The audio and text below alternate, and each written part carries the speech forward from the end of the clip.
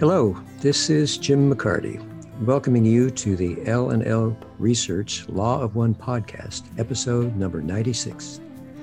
L&L Research is a nonprofit dedicated to freely sharing spiritually oriented information and fostering community. And towards this end, has two websites, the archive website, llresearch.org, and the community website, bringforth.org. I'm joined today by Austin Bridges and Gary Bean. In this podcast, we discuss spiritual topics through the lens of the Law of One and our own personal experiences. We hope only to offer a resource and provide discussion, not to present ourselves as authorities with the final word on these subjects. Please exercise your utmost discernment while you listen to us ramble on. Many of the topics we discuss on the podcast come from questions sent in by seekers. If you have a question or topic you'd like for us to discuss, please send it in. You can email them to us at contact@llresearch.org or go to llresearch.org/podcast for further instructions. Again, I'm Jim McCarty, and this is L&L Research Law of One podcast. Okay, guys, are you ready to talk about psychic greetings and psychic attack? 50 milligrams of caffeine says yes, I am. Well, sounds like you're ready to go, Gary. Well, back in the early 80s, during the contact with those of Ra, Don, Carl, and I experienced what Ra called psychic attacks that seemed to be offered to us by what you might call negative entities of a discarnate nature. The purpose of these attacks seemed to be to stop the Ra contact. Usually the attacks were focused on some portion of our thinking or emotions or even our bodies, especially Carla's, if she was experiencing pain. We eventually came to call these experiences psychic greetings in order to lessen the feeling of separation that the word attack creates and increase the feeling of unity. We wanted to see these entities as our brothers and sisters of the negative path that were serving the Creator in their own way. In the Law of One 101, The Choice, Carla has a section on psychic greeting, and Quo has a quote that I think I'd like to start with. Psychic greetings are those greetings which have been sent by an entity, most usually of the inner planes, with the intention of disrupting the process of spiritual evolution and causing an entity to stop its forward progress and to become lost in the side roads of inner questioning and suffering. Under this definition, you may see that psychic greeting is a term that is much overused and often misused among your peoples. However, if one pulls one focus back into looking at what your energetic bodies are and how they experience you and your thinking processes, the concept of psychic greeting may be perhaps redefined as psychic resistance and may be widened to include a wide variety of ways in which your energetic body can experience psychic resistance. So our first question today, with all of this in mind, is what is the basic cause or reason for psychic greetings? Austin, how would you like to start us off? Well, that's a really enlightening quote that you just read. I hadn't heard that before, and I think that really kind of hits the nail on the head in the way that I view psychic greeting. Like Kuo was saying, I think it's a pretty overused term, and that there's a lot of things that could be called psychic greeting that might not actually be this literal other entity that is causing whatever this reaction is that we're feeling inside, but then reframing it to psychic resistance is really a great perspective to take in my mind. But if we're talking about psychic greeting as in a literal greeting from another negative entity, I'm really interested to hear both of your takes on this question, because I don't necessarily have the most clarity in my head about in what scenarios a psychic greeting might arise.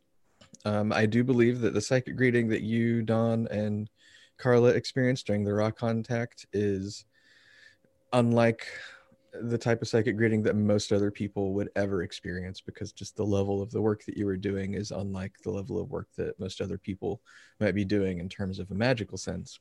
But I do think, in my mind, how I conceive of what attracts psychic reading is that magical type of work when you are working with others towards service to others in a group setting, and there's sort of a magical charge to what you're doing. I don't think it necessarily has to be considered magical. I don't necessarily think you have to be doing rituals or magical work like channeling or something like that, but I do think that when you're working together with a group of others towards service to others, and there is some sort of magical charge to what you're doing that creates that light that attracts the psychic reading, that is what then can bring the negative entity to you and attempt them to influence you, because you're working with a magical power, a magical potential, and they see that potential as something that can be utilized for their polarization. And if they're successful, then they increase in their polarization. So that is my general answer, I think, is when you're working with a magical potential, that is that signal that brings the psychic reading. Okay. Gary, how about you? What's your opinion on that? The cause of psychic readings. So, what do I think are the basic causes of psychic reading? I think Austin really proceeded in the direction that I would head as well. In the quote that you read, Jim, it attributed the motivation to the negative entity as being one which seeks to disrupt the processes of spiritual evolution. And in a sense, that's true, but the negative beings I don't see as like agents of chaos or those that don't want progression. Rather, they want negative progression. And when a positive light is sensed, then there's like an automatic physics in the universe that alerts the loyal opposition to the emergence of this light. And the greater the power of that light, as would be true in the case Austin described of magical working, the greater the alert, the signal that the negative entity receives. And how do they respond when they sense that light? Their most delicious objective would be to gain that light for themselves, to enslave the positive entity and acquire that power, because that's the MO of the negative entity. They are bent upon a single-minded path of power acquisition for themselves, which is gained by the theft through manipulation of free will of other selves. But if they can't enslave the positive entity and gain that power, then controlling or just stopping it altogether would be satisfactory to them, because not only are they wanting their personal power, but particularly in a battlefield sort of environment that planet Earth is, they are seeking to make the environment conducive to service to self. So if the positive light that is sensed has the power to spread positivity on the planet, to energize others for harvest, then the negative entity wants to snuff that light out, to change the game board so that Earth does not tilt positive, or so that there are reduced opportunities for positivity. But that is not to imply that one needs to be doing magical working to attract negative greeting. Just by virtue of our spiritual work and our attempts to polarize, we are accruing to ourselves more power, or becoming vessels for power, and becoming instruments through which love and light flow. So that again alerts negative entities, sends out a signal. Here's a couple quick quotes. Ra describes this process. In 68.16, they say that the entity becomes aware of power. The power has the capacity of energizing those which may be available for harvest. The negative entity is desirous of disabling this power source. And then in 80.5, Ra says, such purity, as the Ra contact, is as a light. Such intensity of light attracts attention. So what is the basic cause or reason for negative greeting? It think this is my final thought, and that's that. It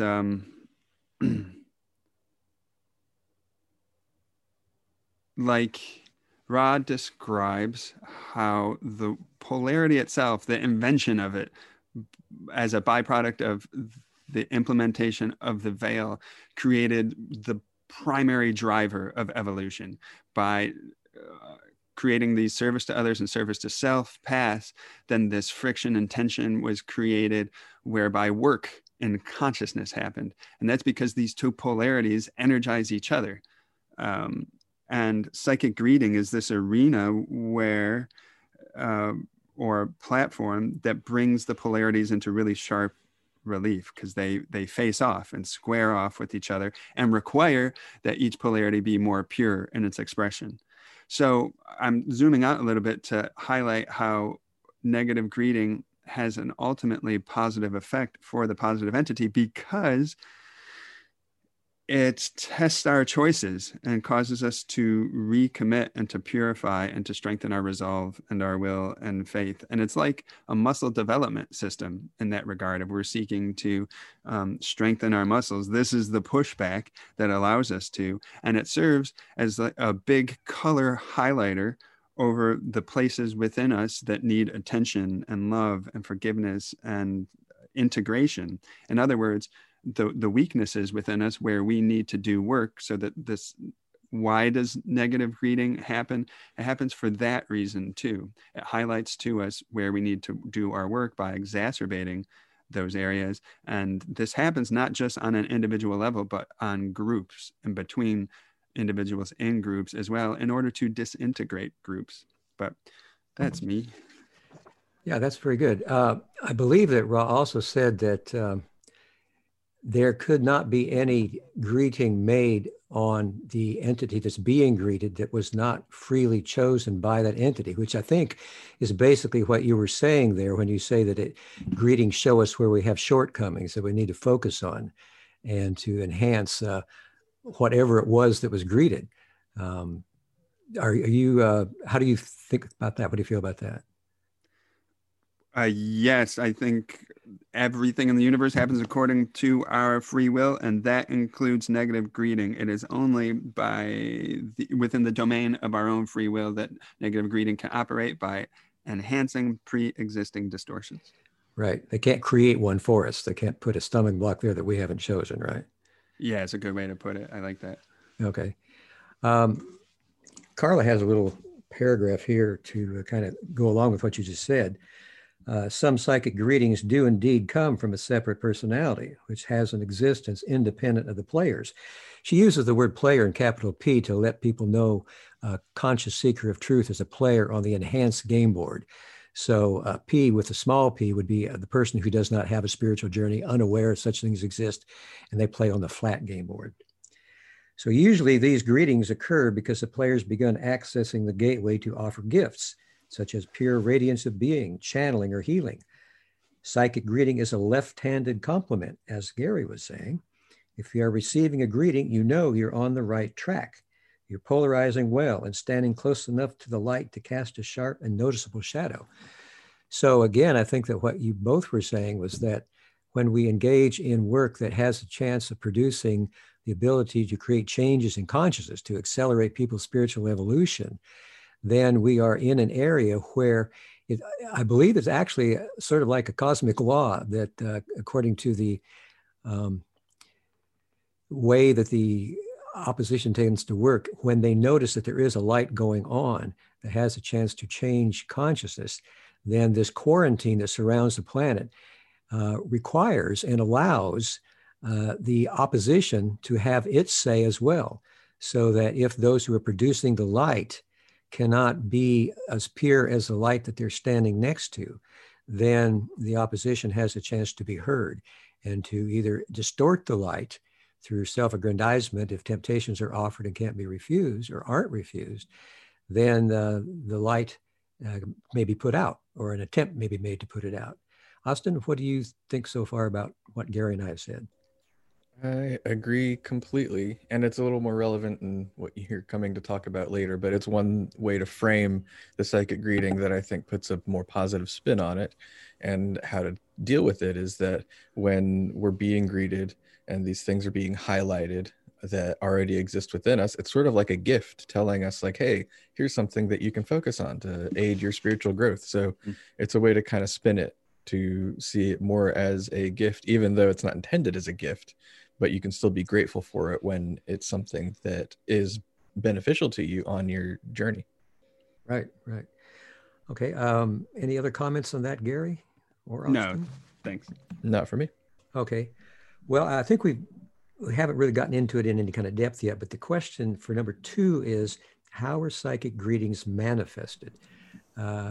Gary, can you give any examples, anything that you've experienced or heard about or know about of how they might be manifested in a person's life? Personal You example. started to get into that a little bit.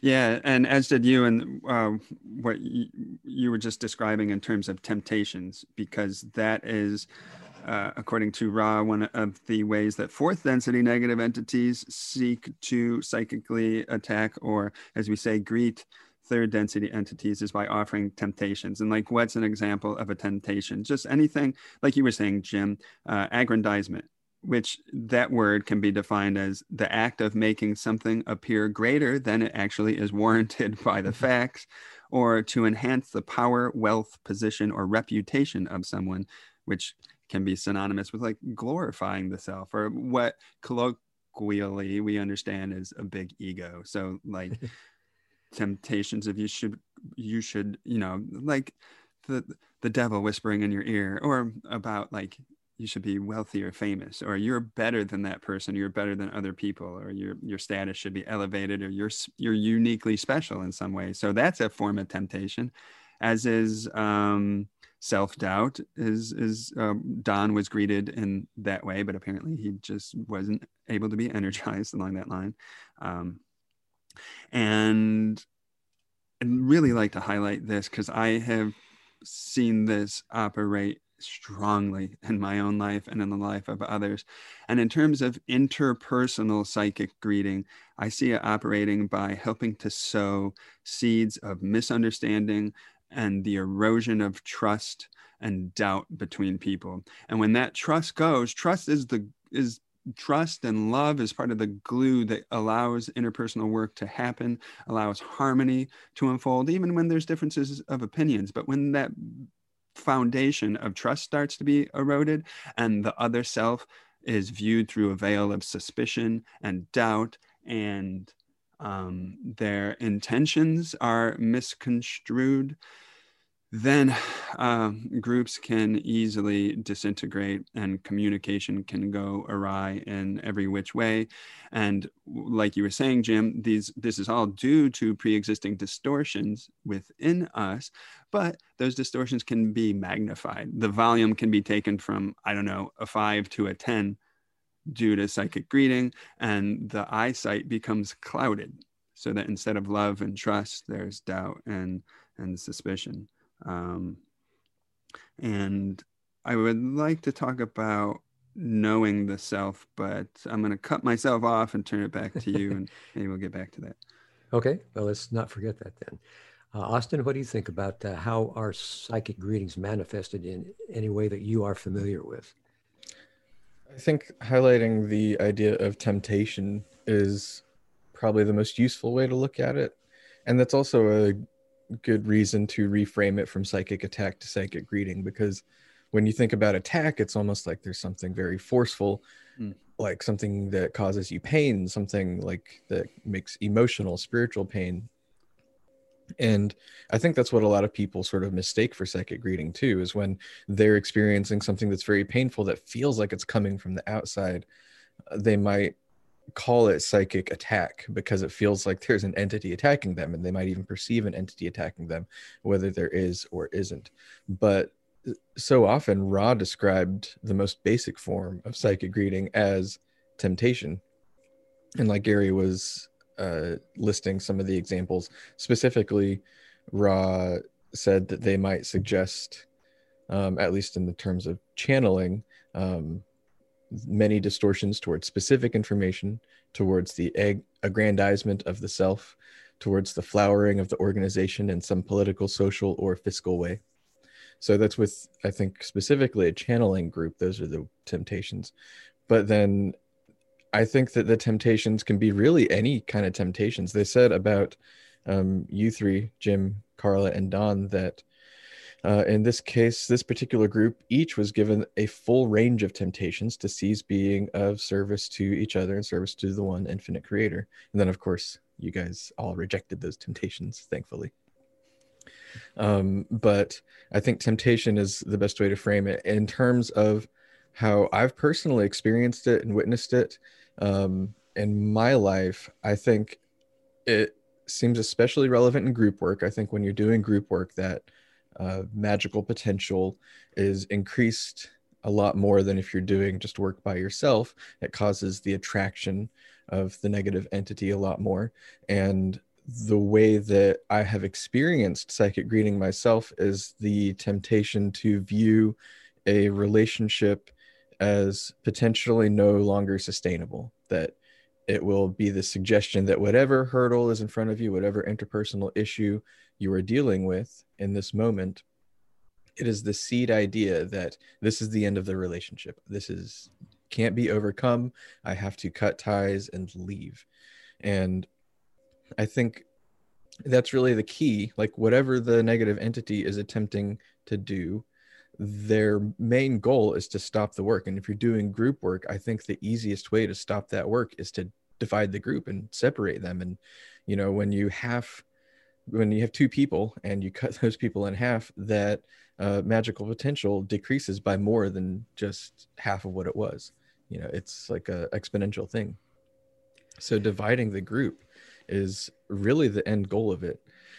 And in general, when talking about experiencing psychic greeting, like Gary was saying, even though it is a pre-existing distortion, something that's already there, it is turned up a lot. And the ultimate goal, I think, is to try to throw you off balance, because even though, like I was saying, you can view it as sort of a gift and highlighting something that needs to be worked on, I think the idea is that it is elevated to such an extent that it overwhelms and it becomes harder to work on. So even though it can be a gift, it is such an overwhelming gift that it loses some of the value as a gift. So in general, I think that experience is what I view as a mark of psychic greeting, is just something that seems overwhelming and really tries to throw you off balance from your normal capacities to process catalyst. Right. I was just curious, as you were talking about working together with different people and places.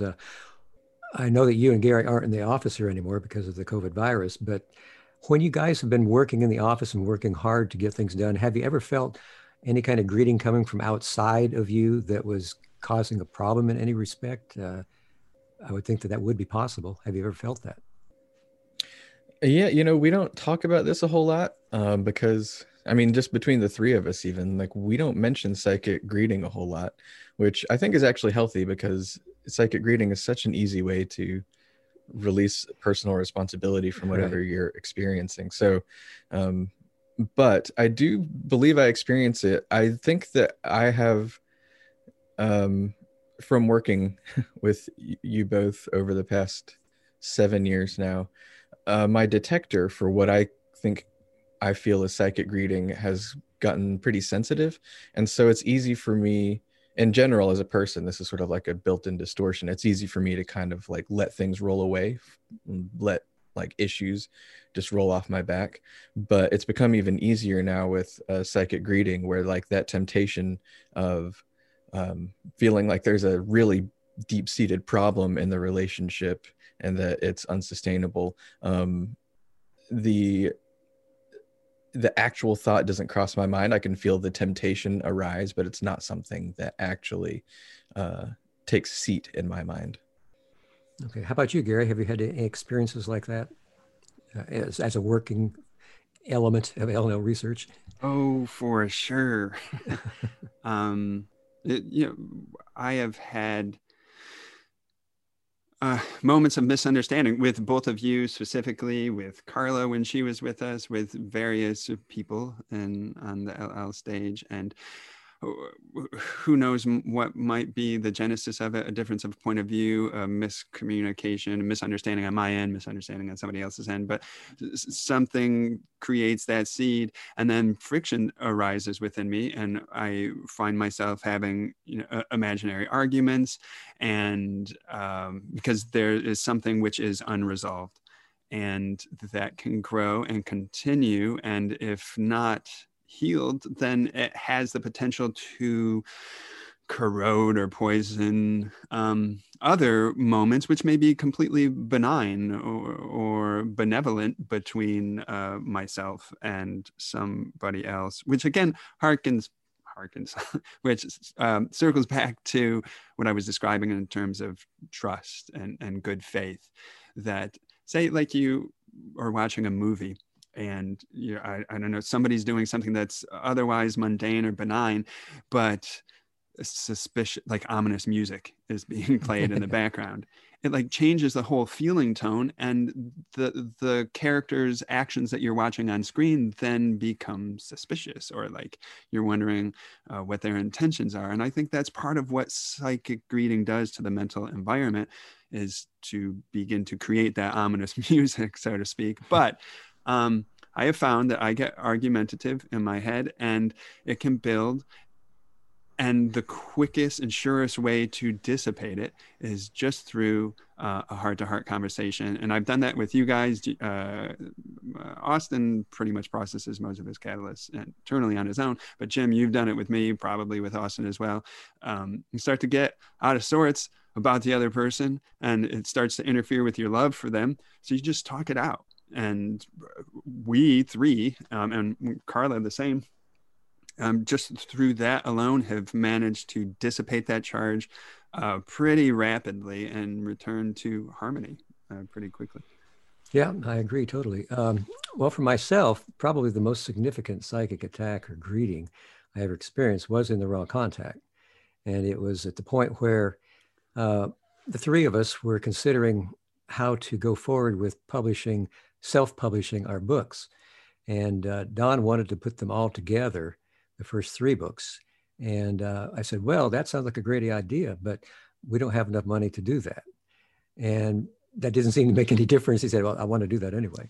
I said, but Don, we don't have enough money. And I got frustrated with him.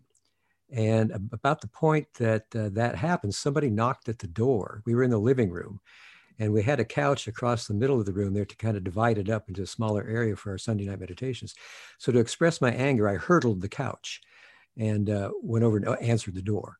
But that wasn't the end of it for me, because I didn't go back to Don and resolve the difficulty, the anger that I felt that he just didn't understand. He might want to do this, and we all might want to do it, but we couldn't do it. So that night, as I was sleeping, our friend of negative polarity guided a common wood spider to my elbow as I was sleeping in bed, and it bit me in 2 different places. And that was energized by the friend, so that in 2 weeks, I gained like 30 pounds of water weight. And well, you know the story there. It took quite a while to recover from that, but that is probably an extreme example of how psychic greetings can happen. But I don't think that most people have to worry about that kind of greeting, because very few people are attracting the attention of a 5th density negative friend who would like to end the raw contact. So any other manifestation illustrations we want to give before we go on to number 3?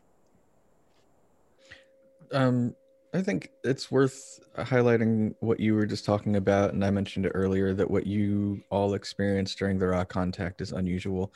And I'm not clear in my mind what allows for a negative entity to manipulate you physically, because within the examples of what you all experienced, like you just described, the energizing of the spider bite, and Carla experienced a lot of physical greeting during the raw contact. And I'm not sure, but I have to imagine that it takes a very skilled and clever negative entity to be able to do something like that. So I think that the focusing more on the emotional or the temptations for most people who are worried about this kind of thing is a lot more important and a lot more relevant. I really like how Gary framed it as like adding the background music to what Yeah. you're seeing, because it can be such a subtle thing that it's just a slight bias towards viewing something in a certain light, and that's all that's needed. It's such a small seed that can be planted that can just then continue to grow and grow unless it's addressed. Yeah. Any more comments, Gary, on that? Yeah, three things. The first two are quick. Regarding, I didn't really specify my experience of psychic reading. I talked about difficulties that I may have with you guys. And I just presume that, like Austin was saying, I think he was saying this, when it gets intense, I presume there might be some psychic reading, but otherwise, 99 out of 100 times, I don't know if there's actual psychic reading there. But I do recall one instance when I know I received something that was external from myself. And it was when I was moving to Louisville to first move in with you, Jim, and Carla in 2003. And I was tired and on the road, and I was coming down from Northeast Ohio. And near the beginning of the trip, it was late. It was my second trip of the same day. I pulled over to a rest area, and I was just like greeted with an image that if I proceeded, certain death awaited me. It was just really foreboding and ominous. And somehow I knew that this wasn't true, that this was a projected image onto me. So I just calmly didn't energize it and move forward. And of course, I didn't die. I'm still here. And regarding the uniqueness of the raw contact, it's not to agree completely with what Austin was saying. And to clarify, it's not to make Jim, Carla, and Don like super special people. It's to clarify the unique nature of that particular endeavor. And to my understanding, it's like saying that very few people on Earth will experience floating in space, or the G-forces of being shot into orbit, because very few people are astronauts. Very few people just do that thing. And then I really want to talk about the principle of knowing the self, or how psychic reading manifests as a function of insufficient self-knowledge. But I can table that. I just want to put it out there that I want to speak to that at some point. Okay. Maybe the fifth question. All right. Number 3 says, what happens if you attempt to do battle with the psychic greeter? Austin, any ideas there? I imagine if you're listening to this podcast, then you lose. Rod talks about a bidding process. I don't fully understand what it means to have a bid for power with another entity. I imagine it's very psychically intense. I imagine you have to be very skilled and very disciplined mentally and physically and spiritually in order to actually even participate in a battle with a psychic greeter. So essentially, I think if you're a positive entity and if you attempt to do battle with a psychic greeter, you not only essentially deteriorate your own polarity, they have been walking this path for a while. They understand what this is all about. This is part of their path, is this sort of like battle, and it is not part of the positive path, and it's likely you haven't experienced it unless you're also a negative entity. And I just can't imagine a scenario where that would end well for a positive polarizing entity to try to do battle with a psychic greeter. I do think there's a distinction between, say, protecting yourself, such as through white magical rituals like the banishing ritual of the lesser pentagram and something like that. I don't think that's necessarily doing battle, but it is offering protection, which can help you prevent the greeting itself. So essentially what happens if you attempt to do battle is, I think that you're losing the game already just by attempting. Like you have already lost. Good point. Gary, any thoughts on that from you? Yeah, Austin covered it really well. I just have like a different spin on the same information. In 80.3, Ross says that the quote element of fear is a quote great weapon in the arsenal of the negative entity undertaking psychic reading. And because fear separates us. Fear creates adversarial relationships. So if you are doing battle, then like what Austin was describing, you're playing their game, and you're on their turf, so to speak. And really, the job of the positive entity, one way to describe it, that is to say that the job is to see the creator in all things. And it is exceedingly difficult to see the creator in an enemy combatant. In fact, I think like nothing could be further than seeing the creator than to see an enemy. It's probably one of the craziest concepts in a creation of unity anyway, that to the one infinite thing could pretend to be two different or more things, and that they could be at war with one another and be enemies. But and then final thought, to speak, this kind of gets into your next question about how to effectively respond to negative greeting, but I situated it here because it exemplifies how it's not a battle. And Ra talks about in 44.10, they say, we shall offer the most available or simple, and they're talking about means of dealing with psychic greeting. They say to share difficult contact with other selves associated with the negative greeting, so like your friends, your loved ones, your families, and to meditate in love for senders of these images, the negative entities, and light for self and other selves is the most available means of nullifying the effects of such occurrences.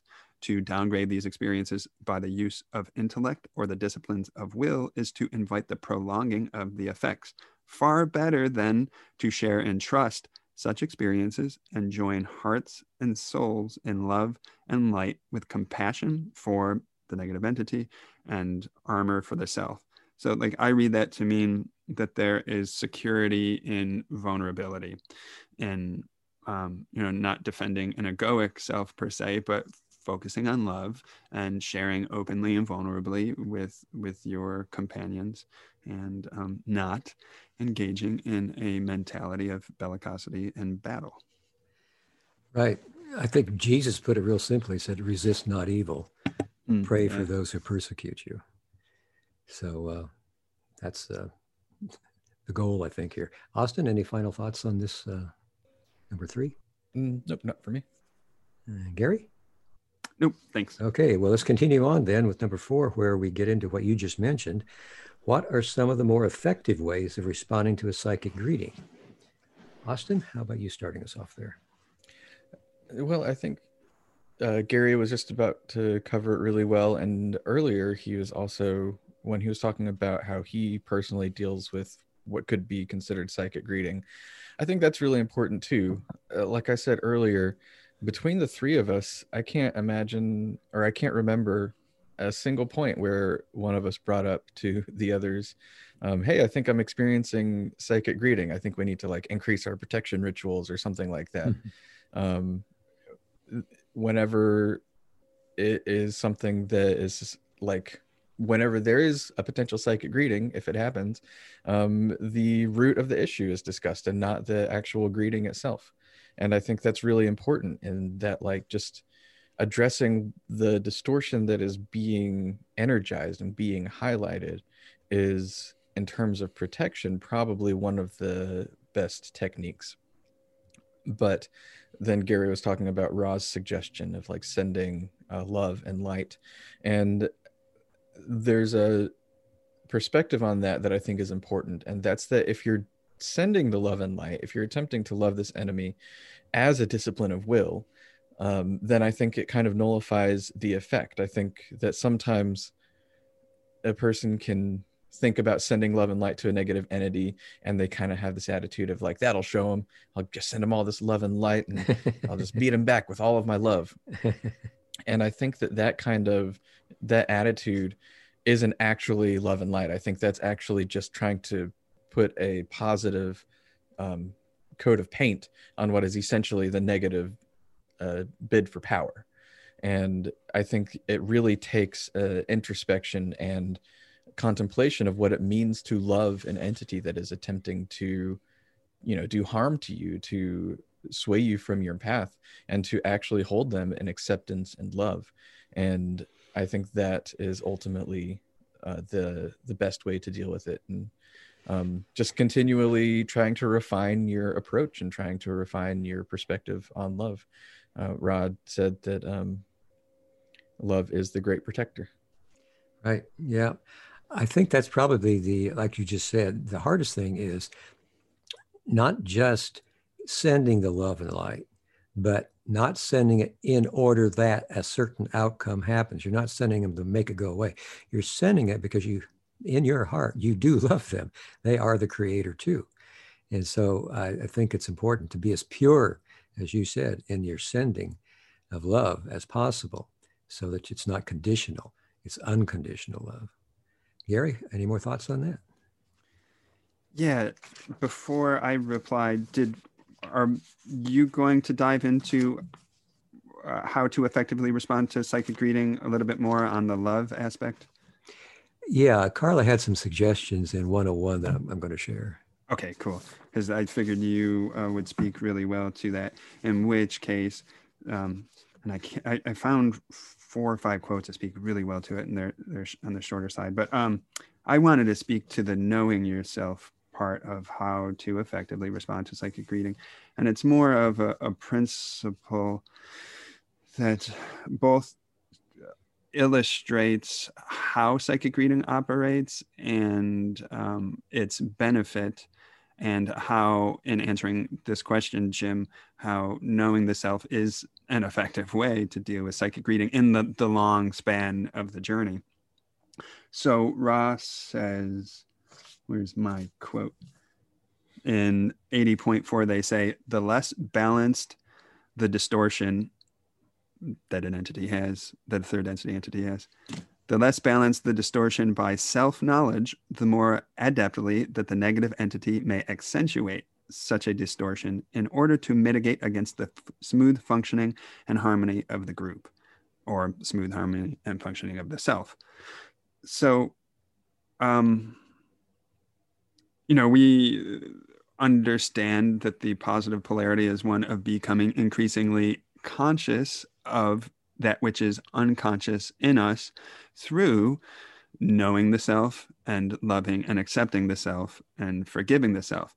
But insofar as we are less than conscious of various aspects of ourselves, then those unconscious facets of ourselves are maybe more skillfully manipulated by negative entities. And I was trying to think of like a good example of how that might operate. So say that in not fully knowing who you are and having accepted who you are, you have habituated patterns of seeking chemical escape, like turning to alcohol or other sorts of drugs as a means to mitigate pain, or not face the self, otherwise distract and escape the self. Through the long journey of knowing the self, you may discover that what you're really seeking in the false substitute of drugs is love or self-acceptance or community. But in the absence, because you don't fully know yourself, you don't understand what the real drive is when you're seeking drugs. In the absence of that knowledge, your craving for a substance could be intensified by negative greeting in order to disrupt your service and distract your attention. And that's same with any pattern of separation that is operating within you. It can be accentuated, and because it's unconscious in you. And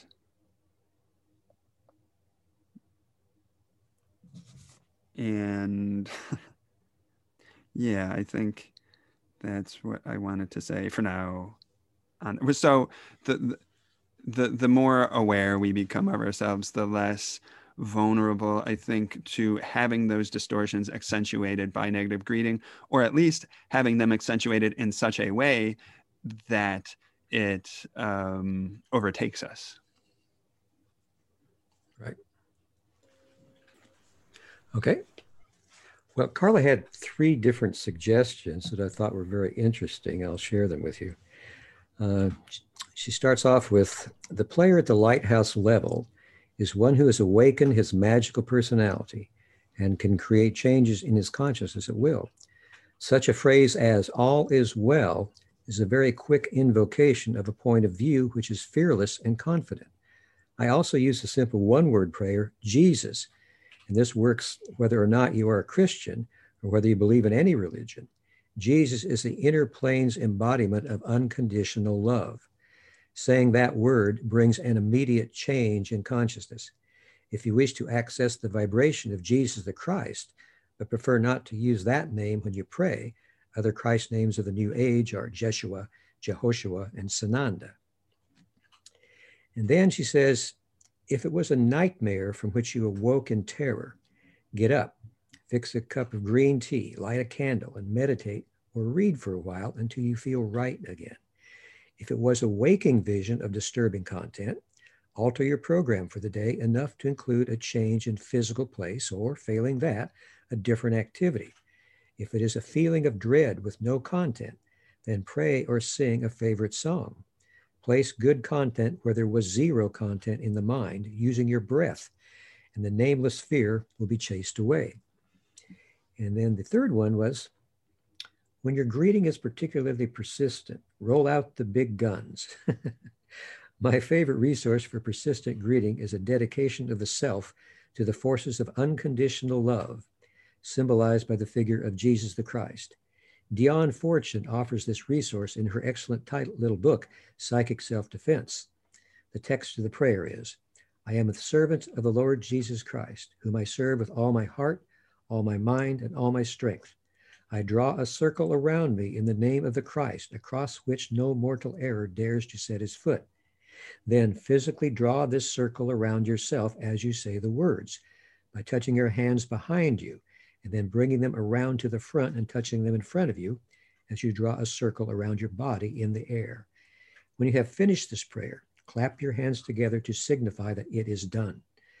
I have used this prayer extensively in difficult times and have found it quite useful, even when the most disturbing greetings have hit me, like being unable to breathe or feeling suicidal. The prayer seems to wear off in a few hours, and therefore it may need to be repeated. Say it again, just as you would repeat a dose of medicine. You cannot overdose, and you need no prescription. Any other ways of dealing with psychic greetings that you all would like to share? I have a little bit to offer. Austin, did you want to share? I did, but it's escaping my train of thought. So go ahead and offer, and then if it comes to me, I'll follow you. All right. So I wanted to read a few. It's like I'm saying a lot. It's 10 sentences, 5 shortish quotes, and it just really brings home how clear Ra is about the centrality of love in dealing with psychic greeting. They say, thus we see protection being very simple. Give thanksgiving for each moment. That connects to what Jim was quoting from Carla in terms of just being faithful about the moment.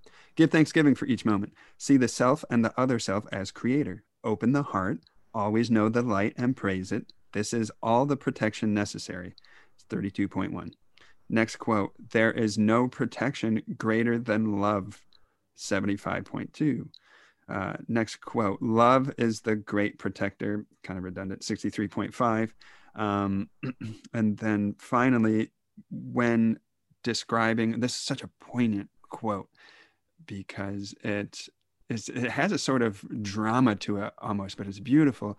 And it describes this samurai level, this is my interpretation, masterful, powerful, negative fifth density entity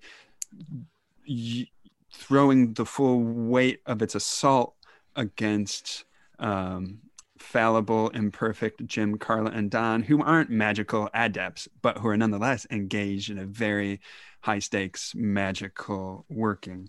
And Ra says to the group, it is not within your conscious selves to stand against such refined power, but rather it has been through the harmony, the mutual love, and the honest calling for aid from the forces of light which have given you the shield and buckler.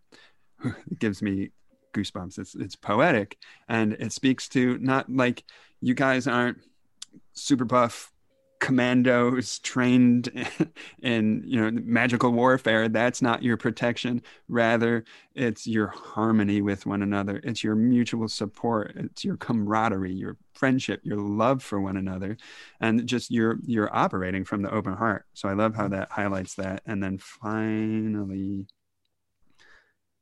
and this again highlights how if it's used, psychic reading can become, as Austin was describing, a gift. Because I lost the Q&A number, but Ra says that as a result of the psychic reading that the group was experiencing, quote, the quote, inner connections of harmony and love of service were actually improved, so that they became more loving thanks to this, very negative assault. And then finally, Carla had always recommended a book by Dion Fortune named Psychic Self-Defense for anybody interested in diving more into ritual and protocols for creating protection and boundaries for the self. I've never read it. She always appreciated it. And that's it. Okay, Austin, did that thought come back to you? It did. All right. It was spawned by Gary's earlier mentioning of self-knowledge and what a great aid that is in dealing with psychic reading. And he was talking about self-knowledge in might not be the right word, but sort of an abstract sense, where you have these unconscious sort of attributes, and then you use your catalyst and you contemplate yourself in sort of this abstract sense, which I think is the most powerful tool to know yourself. Another sort of angle on knowing yourself is the practice of mindfulness, so you can know yourself in any given moment. And I think that's also an incredibly powerful tool in dealing with something like psychic reading, as well as any other scenario in which you're dealing with other people and there is an exchange of energies that might become tense. And practicing mindfulness, it's sort of like a muscle. When you do mindfulness meditation, it becomes a habit for you to be able to stay within the present moment and become aware of the things that are arising within you. And so that can clearly be a tool for coping with psychic reading, because when something like psychic reading begins to arise within you, this muscle of mindfulness offers you sort of this overview or reflection perspective where you can see yourself clearly and see what is happening. And it is sort of like a foot in the door for love, where no matter what is arising within you, if you're able to maintain that sort of overview perspective that mindfulness gives, it allows you to inject love into any moment, no matter what tension is arising or no matter who might be greeting you in what way. So I think that's another key aspect. And then also, just quickly, what came to mind when Gary was reading those quotes is that Ra, in the sort of imagery they were giving, talked about a shield and buckler, but they didn't mention having a sword. So good point. I think that's a good point. Yeah, a key too is that this is methods of protection and not of fighting back. Yeah, when Jesus was being gathered up by the Pharisees and Sadducees after Judas betrayed him, one of his followers took out a sword and whacked off the ear of one of the guards, and he said, "Put away the sword. Those who live by the sword shall die by the sword." Mm-hmm. Glad that thought came to you, Austin. Any more thoughts on question number 4? Not for me. Okay, well, number 5 could be an interesting one. And if it's okay, I'd like to start us off with what Carla has to say about, is it ever possible that we could be responsible for causing the difficulty or pain that we are perceiving as a psychic greeting? And she says, when people think of psychic greeting, it is always assumed that it is coming from outside the self. However, the Confederation says that most so-called psychic greetings are actually instances of psychic resistance coming from within the player's own personality. When a player begins to polarize successfully towards the positive, changes begin occurring within his energy body. These changes demand that he release his old definition of himself as a wounded person. Most old definitions of the self involve remembered pain. There are many pockets of ancient pain in us all. This old pain must be processed, balanced, released, and left behind. Quo says, there are many ways in which embedded pain can find an echo, a reflection, or a voice within the present moment. And so some of the voices speaking to the energetic body will be those of a negative tone of voice. And that negativity will be cunningly and specifically crafted to fit into the present moment and to cause the experience of distraction or resistance. And then she says, this is why finding and releasing embedded pockets of pain in the memory is such central work for the player. Such pockets of pain offer easy targets for agents of psychic resistance within the energy body and personality, as well as those outside of the self. Some psychic greetings, okay, that was it, do actually come from others. But so I'd like to get your thoughts on that. Gary, did you have any thoughts on this question in general or what Carla had to say? Thumbs up to what Carla had to say. Very well put and overlaps with my own thought on this question. Where she focused on pain, and Eckhart Tolle has an interesting light on this. He calls it the pain body and describes how the pain body, he gives it a sort of form, becomes activated when catalyst strikes. But anyway, instead of pain, or in addition to pain, I would say, I would invoke the word unconscious, or the concept of the unconscious, because as Ra calls us mind, body, spirit complexes, and the complex is really not a throwaway word. It's important because it highlights how we are a constituency of multiple pieces, so to speak. That through the long journey of positive evolution become integrated through knowing and accepting ourselves. But in that divided, separated, partitioned, differentiated state, we have various aspects to ourselves, and there's a cultural term we use for those aspects which have not been appraised and accepted and loved and integrated by the conscious mind, and that is the shadow. And within the shadow are the repressed and the rejected aspects of ourselves, or traumatized portions of ourselves that become compartmentalized and they go unconscious. And whether it's pain in the unconscious or just aspects of self that we are not aware of, when the unconscious speaks to us through catalysts and feeling, we don't quite recognize it. We become afraid of this. Losing my thought a little bit here. I guess we haven't courted our own potentiator. We haven't made peace with or surrendered to or built the full trust between the conscious and the unconscious mind. So the unconscious can be hard to see as being sourced within us. It can be frightening, and then it becomes easy to either to project that onto others or to assume, like Carla was describing, that this pain that is arising or this fear, this negativity within us is, coming from outside of ourselves. I think generally we are not going to be aware that psychic greeting is occurring. If it is, it's going to sound no different than our own voice in our own head, because we have these unknown aspects to ourselves, because we have pre-existing distortions that negative greeting is taking advantage of. So whether or not psychic greeting is present, it's still always fundamental to take responsibility for what one is feeling and thinking and experiencing.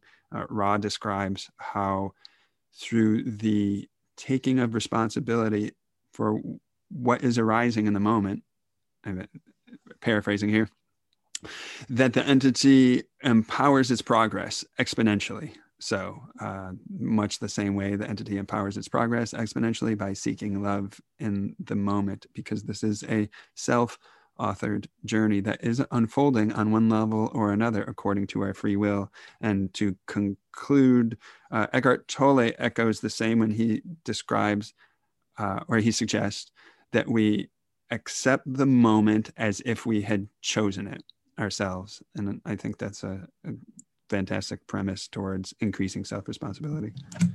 Excellent. Yes. Okay, Austin, what do you think about this topic and what Gary said as well? Yeah, I think Gary basically went over a lot of what I had in mind. So I will just sort of highlight a lot of what he said, and give credit to Carl Jung, who is sort of who I consider the father of a lot of these ideas. If I'm wrong and anybody knows of somebody who talked about the unconscious mind in this way and the shadow and projection before Carl Jung, let me know, because in my mind, it goes uncredited a lot in paving this great highway of conceiving of our minds and ourselves and our spiritual journey. Because he's the one who developed the theory and the concept of shadow and projection, and the subconscious unconscious mind, I believe, was primarily Freud. But the way that even we think about it in terms of how Ra talks about it, that's something that I think Carl Jung did before anybody else. But if I am wrong, I know that there's some Buddhist theories of mind that kind of incorporate similar ideas, but in the specific way that we consider it, I think Carl Jung deserves a lot of credit. And if you're interested in this sort of angle of looking at the mind, I definitely suggest looking into his work. Some of the more entry-level stuff, because he was very difficult to read, the stuff that he wrote. But essentially, I agree with everything that Gary was saying, and I think it's really important, this idea of projection, because the way that Carl Jung talked about it was that it was more relevant in terms of other people, where we would begin seeing aspects in other people or view their behavior in a certain light, and then what we were actually doing was seeing a reflection of ourselves within them. Like we were attributing certain aspects to them that weren't innate in what they were doing. They were actually us attempting to unconsciously perceive ourselves and trying to figure out what it is about ourselves that maybe we don't like or maybe goes unnoticed. But I do think that this projection can literally manifest as another perceived being in sort of the spiritual realm for people who have beliefs like we do, that there's the potential for these beings to exist. And so we can literally project an entire being from our unconscious into our awareness, and we can believe that there is an actual other being attempting to do something to us and attempting to manipulate us in some way.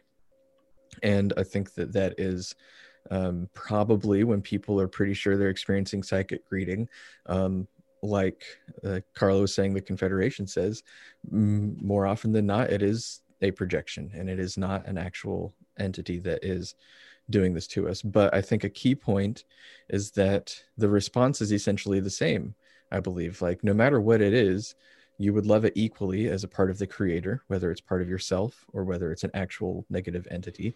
And it is something that is showing you a part of yourself. It's showing you an aspect of yourself that is asking for your love. And so whether or not there's an actual being attempting to throw you off balance, I don't want to say it's not relevant, because in some cases it is relevant. Like during the Ra contact, or just in general, if you're doing magical work, doing the magical ritual, protective rituals, I think could be important. But in general, the response would be the same. And then one other aspect that I don't want to get too deep into, but I think is worth mentioning, is that there is an element of mental health that I think should be addressed, and that we have seen it, and I've seen it plenty, that somebody who has an actual mental illness it can be easy for them to perceive themselves as being attacked by another being and think that it is a psychic greeting, but it is actual mental illness that should probably be addressed on a more clinical level than a spiritual level first. But since we're not mental health experts, we can't really talk too much about that. So that's all that I've got. Yeah, that's very good, Austin. I'm wondering, do you think that this projection is similar to what Ra calls the mirroring effect? When we see each other, we see ourselves in the other, especially if we are dealing with a person who's fairly well balanced, that then the other self would look to the self, seeing itself. Yeah, I think they're actually exactly the same idea. Maybe there's more nuance to Ra. Well, maybe not, but Ra said that living without other selves is akin to living without mirrors. And I think essentially our primary way of knowing ourselves is through understanding this process of shadow and projection, where we have aspects of ourselves that we acknowledge we don't know. And then we acknowledge that the world, especially our other selves, is reflecting those things back to us. It enables us to then, contemplate our reality and our experiences and discover ourselves through what we are seeing outside of us. Right. Now, would you say that Jung or you or anybody else would recommend that what we should do is accept that shadow side of ourselves, learn to love it? Carla always said that she wanted to embrace any part of herself that was a shadow, that was still unknown to her, because it had something to offer her. Usually the rejected part of ourselves, according to Carla, had a kind of a grit and a determination that could be very helpful to the conscious seeker of truth. And if we could embrace those qualities that we had rejected, then it would enhance our entire journey. What do you think about that, Austin? And then we'll go to you, Gary.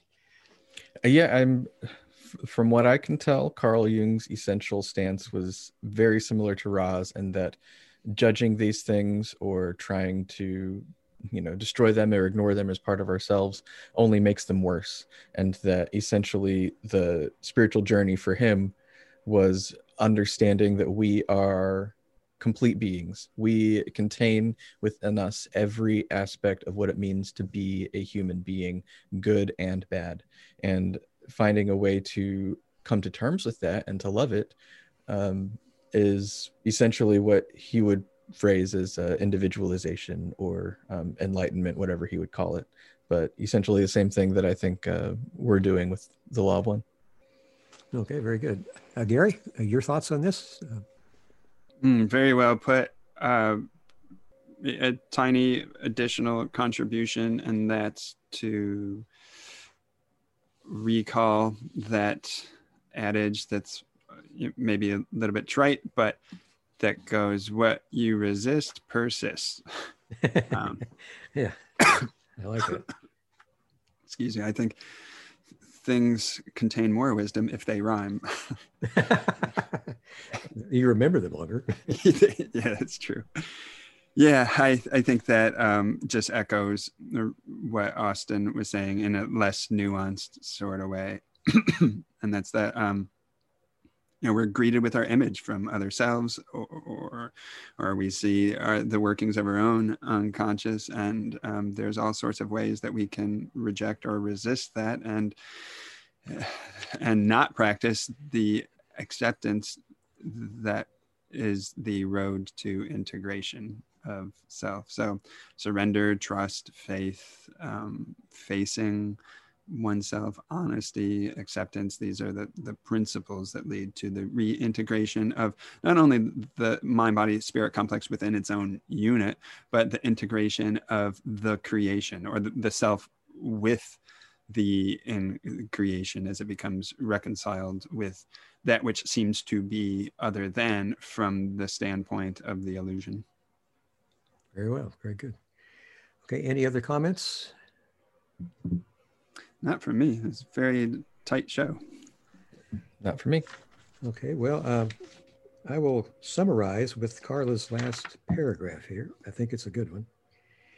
If this process seems to take you away from your good work for a while, that is, dealing with psychic readings, Do not begrudge the time taken to move back into the open heart. It is far more important, metaphysically speaking, for the player to return to the consciousness of the open heart than for him to be especially efficient in his work of that day. Impatience, anger, or other negative reactions to having to do this work only keep the self out of the heart. So players need to be calm, serene, and without undue haste in dealing with perceived greetings from negative forces. Address what Ra called the chink in the armor of light with love, and love will prevail. Okay, folks, I think that's just about it here. You've been listening to LNL Research's The Law of One podcast. We hope you've enjoyed the show. You can find more from the LNL Research at llresearch.org and bringforth.org. Thank you so much for listening and supporting this podcast. A special thank you to Diana for the question and to Gary and Austin for joining me today.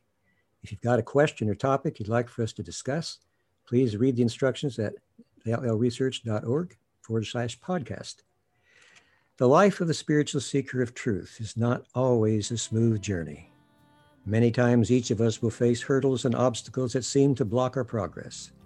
Whether they come from within ourselves or from unseen negative entities, the solution is always to seek to understand ourselves better and to send our heartfelt love and light to any other entity that might be involved, as well as sending the loving acceptance to ourselves. In this third density illusion, love is always the answer to any problem. We love you all, and we'll talk with you again next time.